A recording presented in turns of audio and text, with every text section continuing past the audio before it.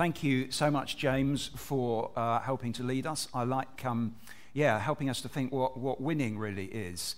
And of course, we've just been thinking about the cross, haven't we? The place that it looked as if everything was lost, and yet which we celebrate as the ultimate victory. On a more light-hearted note, I love the way that the category of disasters included your house burning down or inheriting some cats. And I think, I'd put them pretty much on a par, personally, but maybe you wouldn't. Anyway, back to the book of Acts. As you know, we've been working our way through the book of Acts. Well, not so much working our way, we've been looking at different topics in the book of Acts, and this is number 9 in the series of 10, and so we're getting towards the end.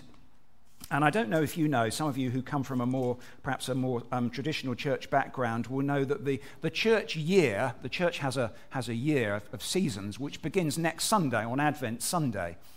That is the beginning of the church's year. But this Sunday, which is the last Sunday of the church's year, is traditionally the Sunday when the church remembers Christ as King. It is the festival of Christ the King. Did you know that?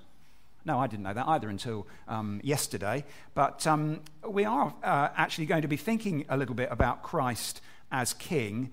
But, and as Christians, of course, we believe Christ is King. He is on the throne. He's on the throne of heaven. He's ruling the cosmos. And one day he will return to reclaim his territory on earth. Because at the moment we do not see everything. We don't see it under his dominion. It is under his dominion, and yet we see the conflict still rages. In the meantime, there are other rulers and authorities on this earth. And I want to point you just very briefly to the last verse in the book of Acts. I'm not using any slides. It's not going to be on the screen or anything. But I'll read it to you. The very last verse of Acts.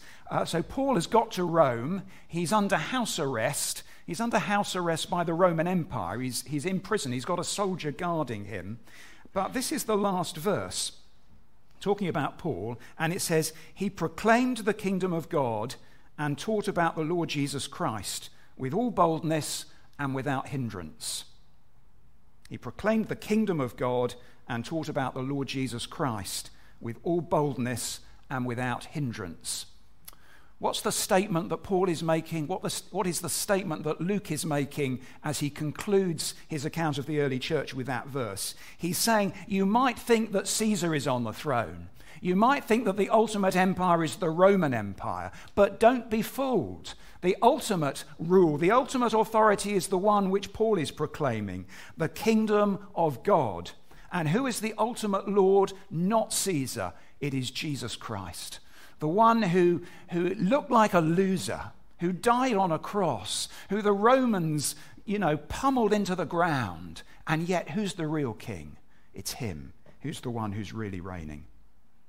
Well, the story of Acts is, in a sense, or certainly the last half of it, we see more particularly the church in Acts coming up against the Roman Empire. Now, the word empire, I think in our day, and this might be a more generational thing, I don't know, some of you might disagree with me, but I think nowadays the concept of an empire has fairly negative connotations. Empire, imperialism, imperiousness, and so on. It's not something it sounded something that's not particularly positive. We were having dinner with some folk here last night, and we were talking about Star Wars, and my claim to fame is I've never seen a Star Wars film, but I do know that there's an empire in Star Wars, and it's not a good empire, is it? And generally, I know we have vestiges of, some of you might have, well, I know there's at least 2 people in the church who've got OBEs, so we still have vestiges of empire being a positive thing, but on the whole, empires are not nowadays thought to be a great thing. And in Acts, the Roman Empire is, well, it's something that we're, I think, supposed to have mixed feelings about. There are some good things about the Roman Empire. James couldn't do audience participation, so I'm going to do some. So what was a good thing about living in the Roman Empire for the early church? Straight roads, thank you. Straight roads and good travel. Yes, and good sea routes, safe sea routes, no pirates, or very few pirates in the Mediterranean, because the Romans had built good roads, they kept the sea routes safe, and therefore what was the early church able to do? It was able to travel, it was able to get out from Jerusalem, it was able to fulfill the Great Commission and to start to take the gospel to the ends of the earth, because of the good old Romans who'd made things safe and easy for them. What else do we see in Acts was good about the Roman Empire? Yeah, communication. You could send letters and stuff. What did Paul do? And a couple of times when he got into a spot of bother, he appealed to his Roman citizenship as his sort of, literally, his get out of jail free card. And this, the Pax Romana we talk about, the fact that the Roman authority, and in fact, if you could sort of get on the side of it and use it to your advantage, it was a great benefit. And also, towards the end of Acts, he appeals to Caesar when he thinks he's going to get nobbled by the Jewish authorities and forced to stand trial in Jerusalem. He says, no, I don't want to do that. I'm going to appeal to Caesar. So the Roman Empire had some good aspects to it. It had some not so good aspects to it as well. We see this sort of, I suppose, hinted at in Acts chapter 17 when Paul is in Thessalonica, and he's being accused, and the accusation is these men who've caused trouble all over the world have now come here, and Jason's welcomed them into his house. They are all defying Caesar's decrees, saying that there is another king, one called Jesus. You see, in the Roman Empire, you literally called Caesar Lord. It was written on the coins. He was Lord. And an accusation made against the Christians was that there was another Lord they were proclaiming. It was subversive. It was revolutionary. It was dangerous. And the church, therefore, came up against the empire. So there were positives, there were negatives. And one of the interesting things I've noticed reading through Acts, particularly the last few chapters, is you get a whole series of Roman officials. You get Proconsul Gallio in chapter 18, you get the Ephesus city clerk in chapter 19, you get Commander Claudius Lysias in chapter 22, you get Governor Felix in chapter 24, you get Governor Porcius Festus in chapter 25, you get the Centurion Julius in chapter 27, and you get the Chief Publius in chapter 28. And I might invite you actually in the home group questions I set to look at some of these characters, because the interesting thing about them is they're all, we might say they're mixed characters. They were a mixed blessing to the early church. They did some quite good things. They sometimes upheld justice and kept Paul and others out of trouble, but sometimes they didn't, and sometimes they were not very good. Let me just give you an example. So here's Gallio in Acts chapter 18 in Corinth. Just as Paul was about to speak, this is verse 14, Gallio said to them, if you Jews, so the Jews had been accusing Paul in front of Gallio, and Gallio had said, if you Jews were making a complaint about some misdemeanor or serious crime, it would be reasonable for me to listen to you. But since it involves questions about words and names and your own law, settle the matter yourselves. I will not be a judge of such things. So he was being helpful to Paul. So he drove them off. He said, go away, stop troubling me and causing a fuss about things that are just matters that are not things that we should be concerned about. But then the crowd turned on Sosthenes, the synagogue leader, and beat him in front of the proconsul. And Gallio showed no concern whatsoever. So was Gallio a nice piece of work? Well, a bit hard to say. On the one hand, on the other hand. And we see that, I think, with quite a lot of these characters. And I think the interesting thing is it's always a mixed blessing, isn't it, to live in a secular empire, to live under secular authorities, to live in a society where we are ruled by people who are not really ruling in Christ's name. In Acts, there are other authorities, not just the Roman Empire, authorities who could be helpful or hostile to the gospel, the Jewish religious authorities. There are economic powers, often linked with idolatry. You see the accounts of Paul in Philippi and Ephesus, and in both cases he is attacked because people saw that they were threatening their economic well-being, often tied with idols and idol-making. We see often there's physical or psychological oppression, and often in Acts those two things go together. And the church is coming up against these things. It's not just the Roman Empire. There's other unseen powers which are at work. There is literally Satan and the spiritual powers. I mean, I could give you verses for all these points, but I'm conscious of time. But let me just give you one here. So Paul, when he's on Cyprus, comes up against a man called Elymas, and he says to him, "You are a child of the devil and an enemy of everything that is right. You are full of all kinds of deceit and trickery. Will you never stop perverting the right ways of the Lord?" A child of the devil. And the name of Satan is used in Acts chapter 5, and we see various situations where there are powers and authorities beyond the Roman Empire, beyond the human authorities who are at work. There are idols and people whose lives are affected by their worship of idols that we see in Acts as well. And interestingly, right back in the beginning of Acts, on the day of Pentecost, what does Peter say at the end of his sermon at the day of Pentecost? He says, "Save yourselves from this corrupt generation." He recognizes that actually he was talking to people in Jerusalem. He wasn't talking about the Roman Empire. But I think in a sense he was talking to people in every age. We live in a society that is, the NIV says corrupt. It's literally crooked. It's perverted. There are good things about it. It has the vestiges of the glory and image of God, but it's been made crooked. It's twisted. It's spoiled. And we need to be saved from all this, and that is the message of Acts. And the freedom comes only through Christ, something that we see proclaimed in Acts from beginning to end. Salvation is found in no one else, Peter proclaims in Acts chapter 4. For there is no other name under heaven given to mankind by which we must be saved. You want to be saved from these authorities that are persecuting you, that are abusing you, that are driving you into the ground. There's only one way to be saved. The early church proclaimed. It is through the name of Jesus.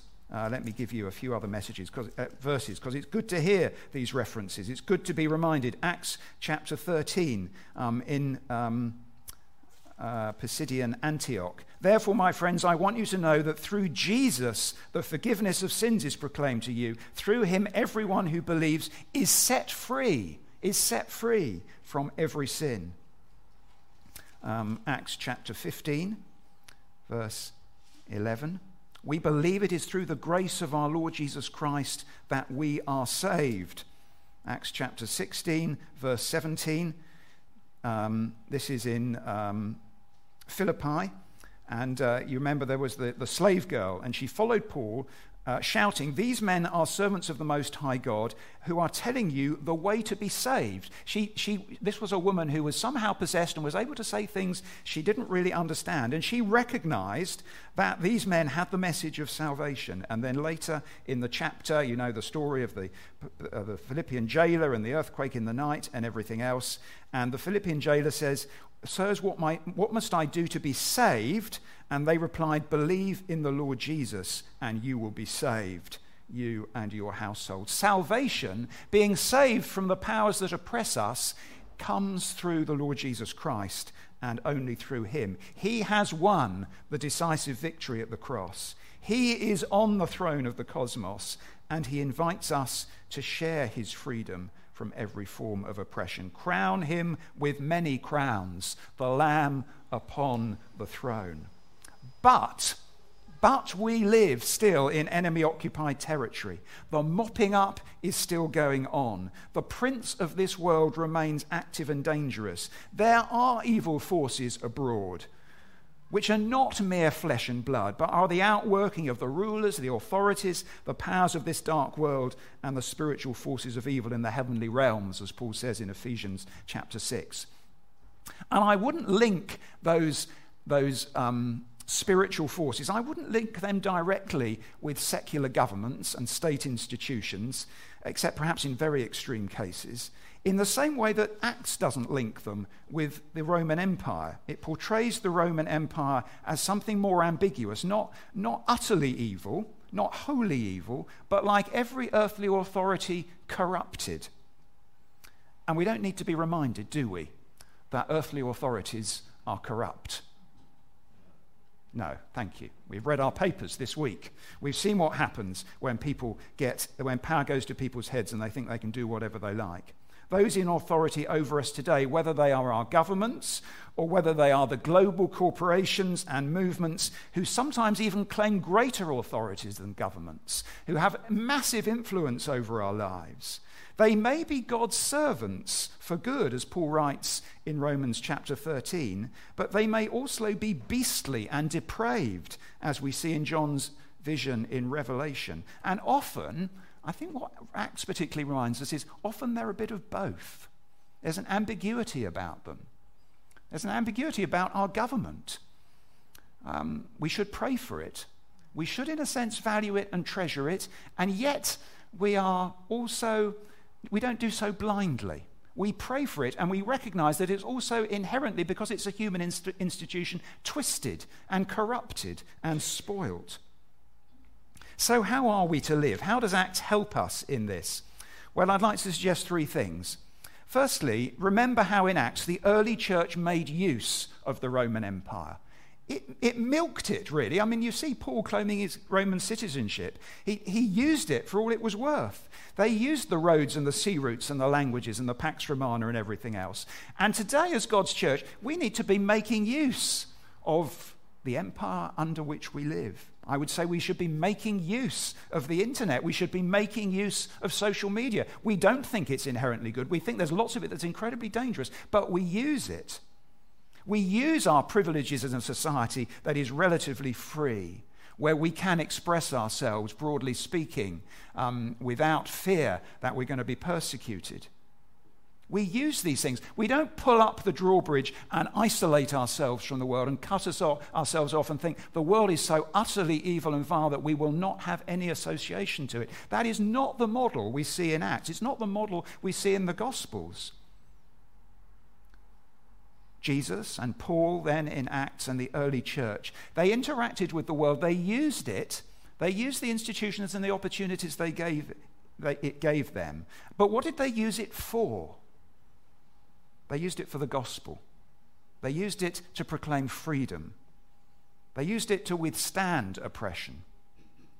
So the first lesson is, in a sense, be positive. Use the world. Use the empire in which we live. But secondly, there's the counter to that. The early church refused ever to say, Caesar is Lord. The early church refused ever to stop proclaiming the name and the saving power of Jesus Christ, whatever the persecution or threats. Jesus always came before Caesar. The kingdom of God always came before the Roman Empire. We have to say no to things which are idolatrous and enslaving and godless and blasphemous, things which are anti-Christ. When Paul was hauled before the Roman rulers, what did he consistently do? He proclaimed Christ.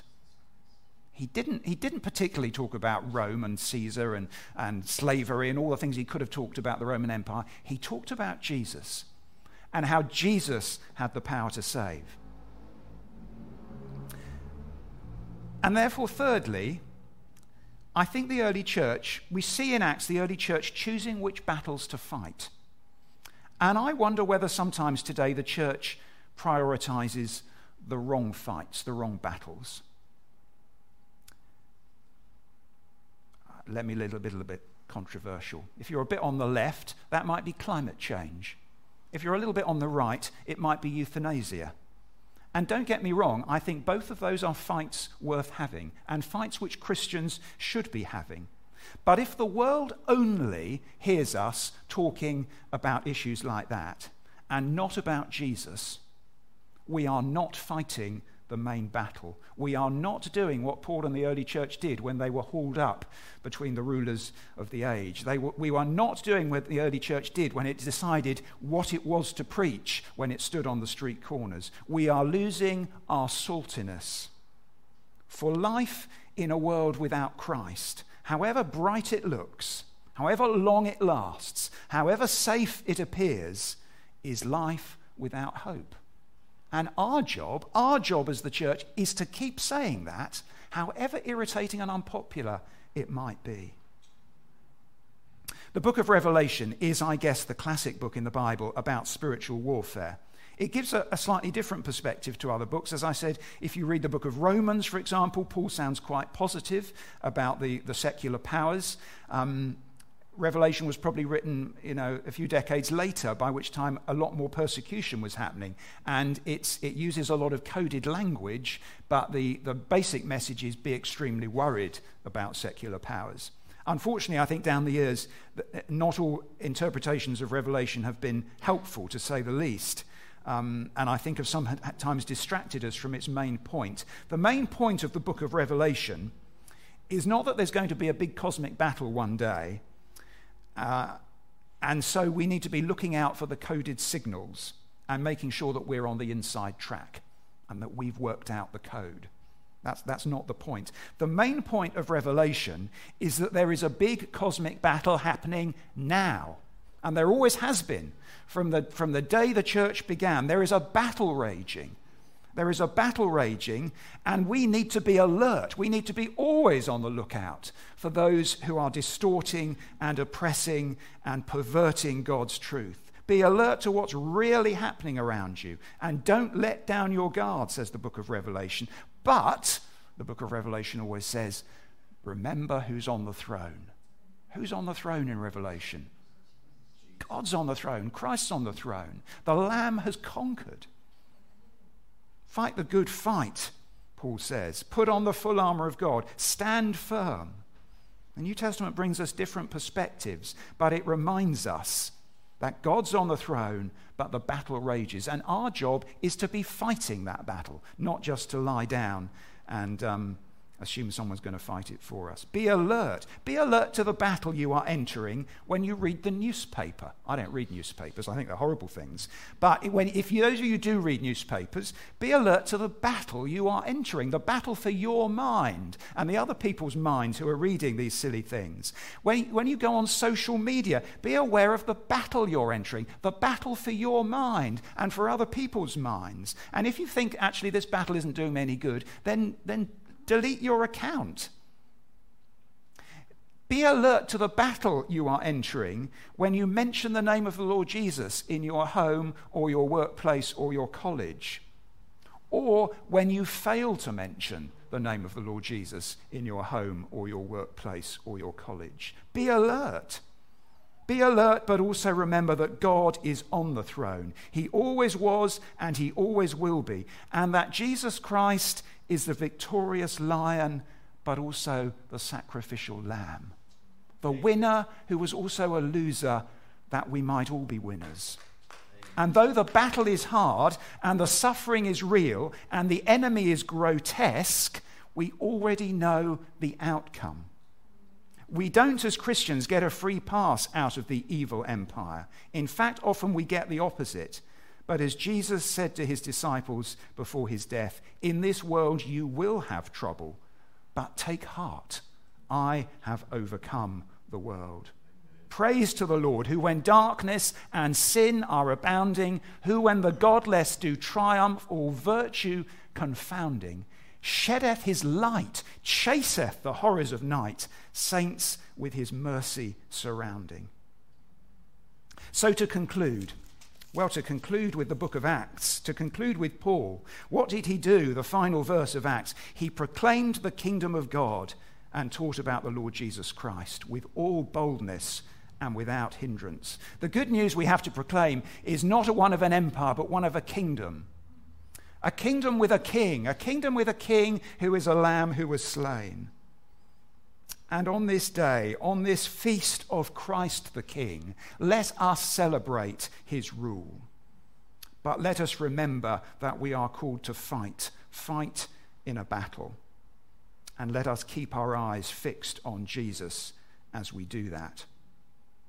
We're going to watch a very short video clip now. Some of you, well, it's really an audio clip with some visuals have been put onto it. This is an extract from a famous sermon by someone called Shadrach Lockbridge in a Baptist church in California, I think in the 1960s.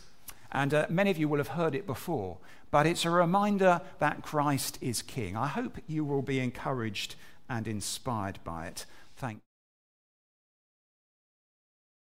The Bible says, my king is the king of the Jews. He's a king of Israel. He's a king of righteousness. He's a king of the ages. He's a king of heaven. He's a king of glory. He's the king of kings. And he's the Lord of lords. That's my king. I wonder, do you know him? My king is a sovereign king. No means of measure can define his limitless love. He's enduringly strong. He's entirely sincere. He's eternally steadfast. He's immortally graceful. He's only merciful.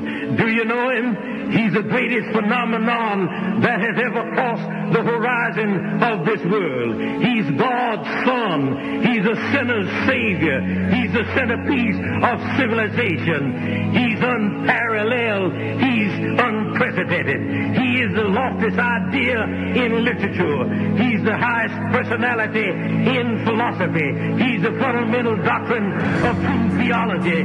He's the only one qualified to be an all-sufficient Savior. I wonder if you know him today. He supplies strength for the weak. He's available for the tempted and the tried. He sympathizes and he saves. He strengthens and sustains. He guards and he guides. He heals the sick. He cleanses the lepers. He forgives sinners. He discharges debtors. He delivers the captive. He defends the feeble. He blesses the young. He serves the unfortunate. He regards the aged. He rewards the diligent. And he beautifies the meek. I wonder if you know him. He's the key to knowledge. He's the wellspring of wisdom. He's the doorway of deliverance. He's the pathway of peace. He's the roadway of righteousness. He's the highway of holiness. He's the gateway of glory. Do you know him? Well, his life is matchless. His goodness is limitless. His mercy is everlasting. His love never changes. His word is enough. His grace is sufficient. His reign is righteous. And his yoke is easy. And his burden is light. I wish I could describe him to you. He's indescribable. He's incomprehensible. He's invincible.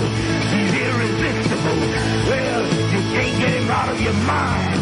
You can't get him off of your hand. You can't outlive him, and you can't live without him.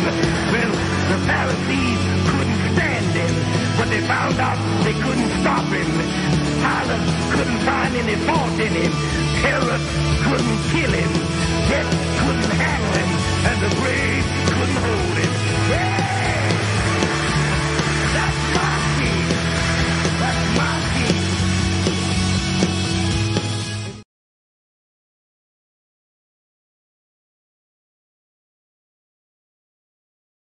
Our King. What a King.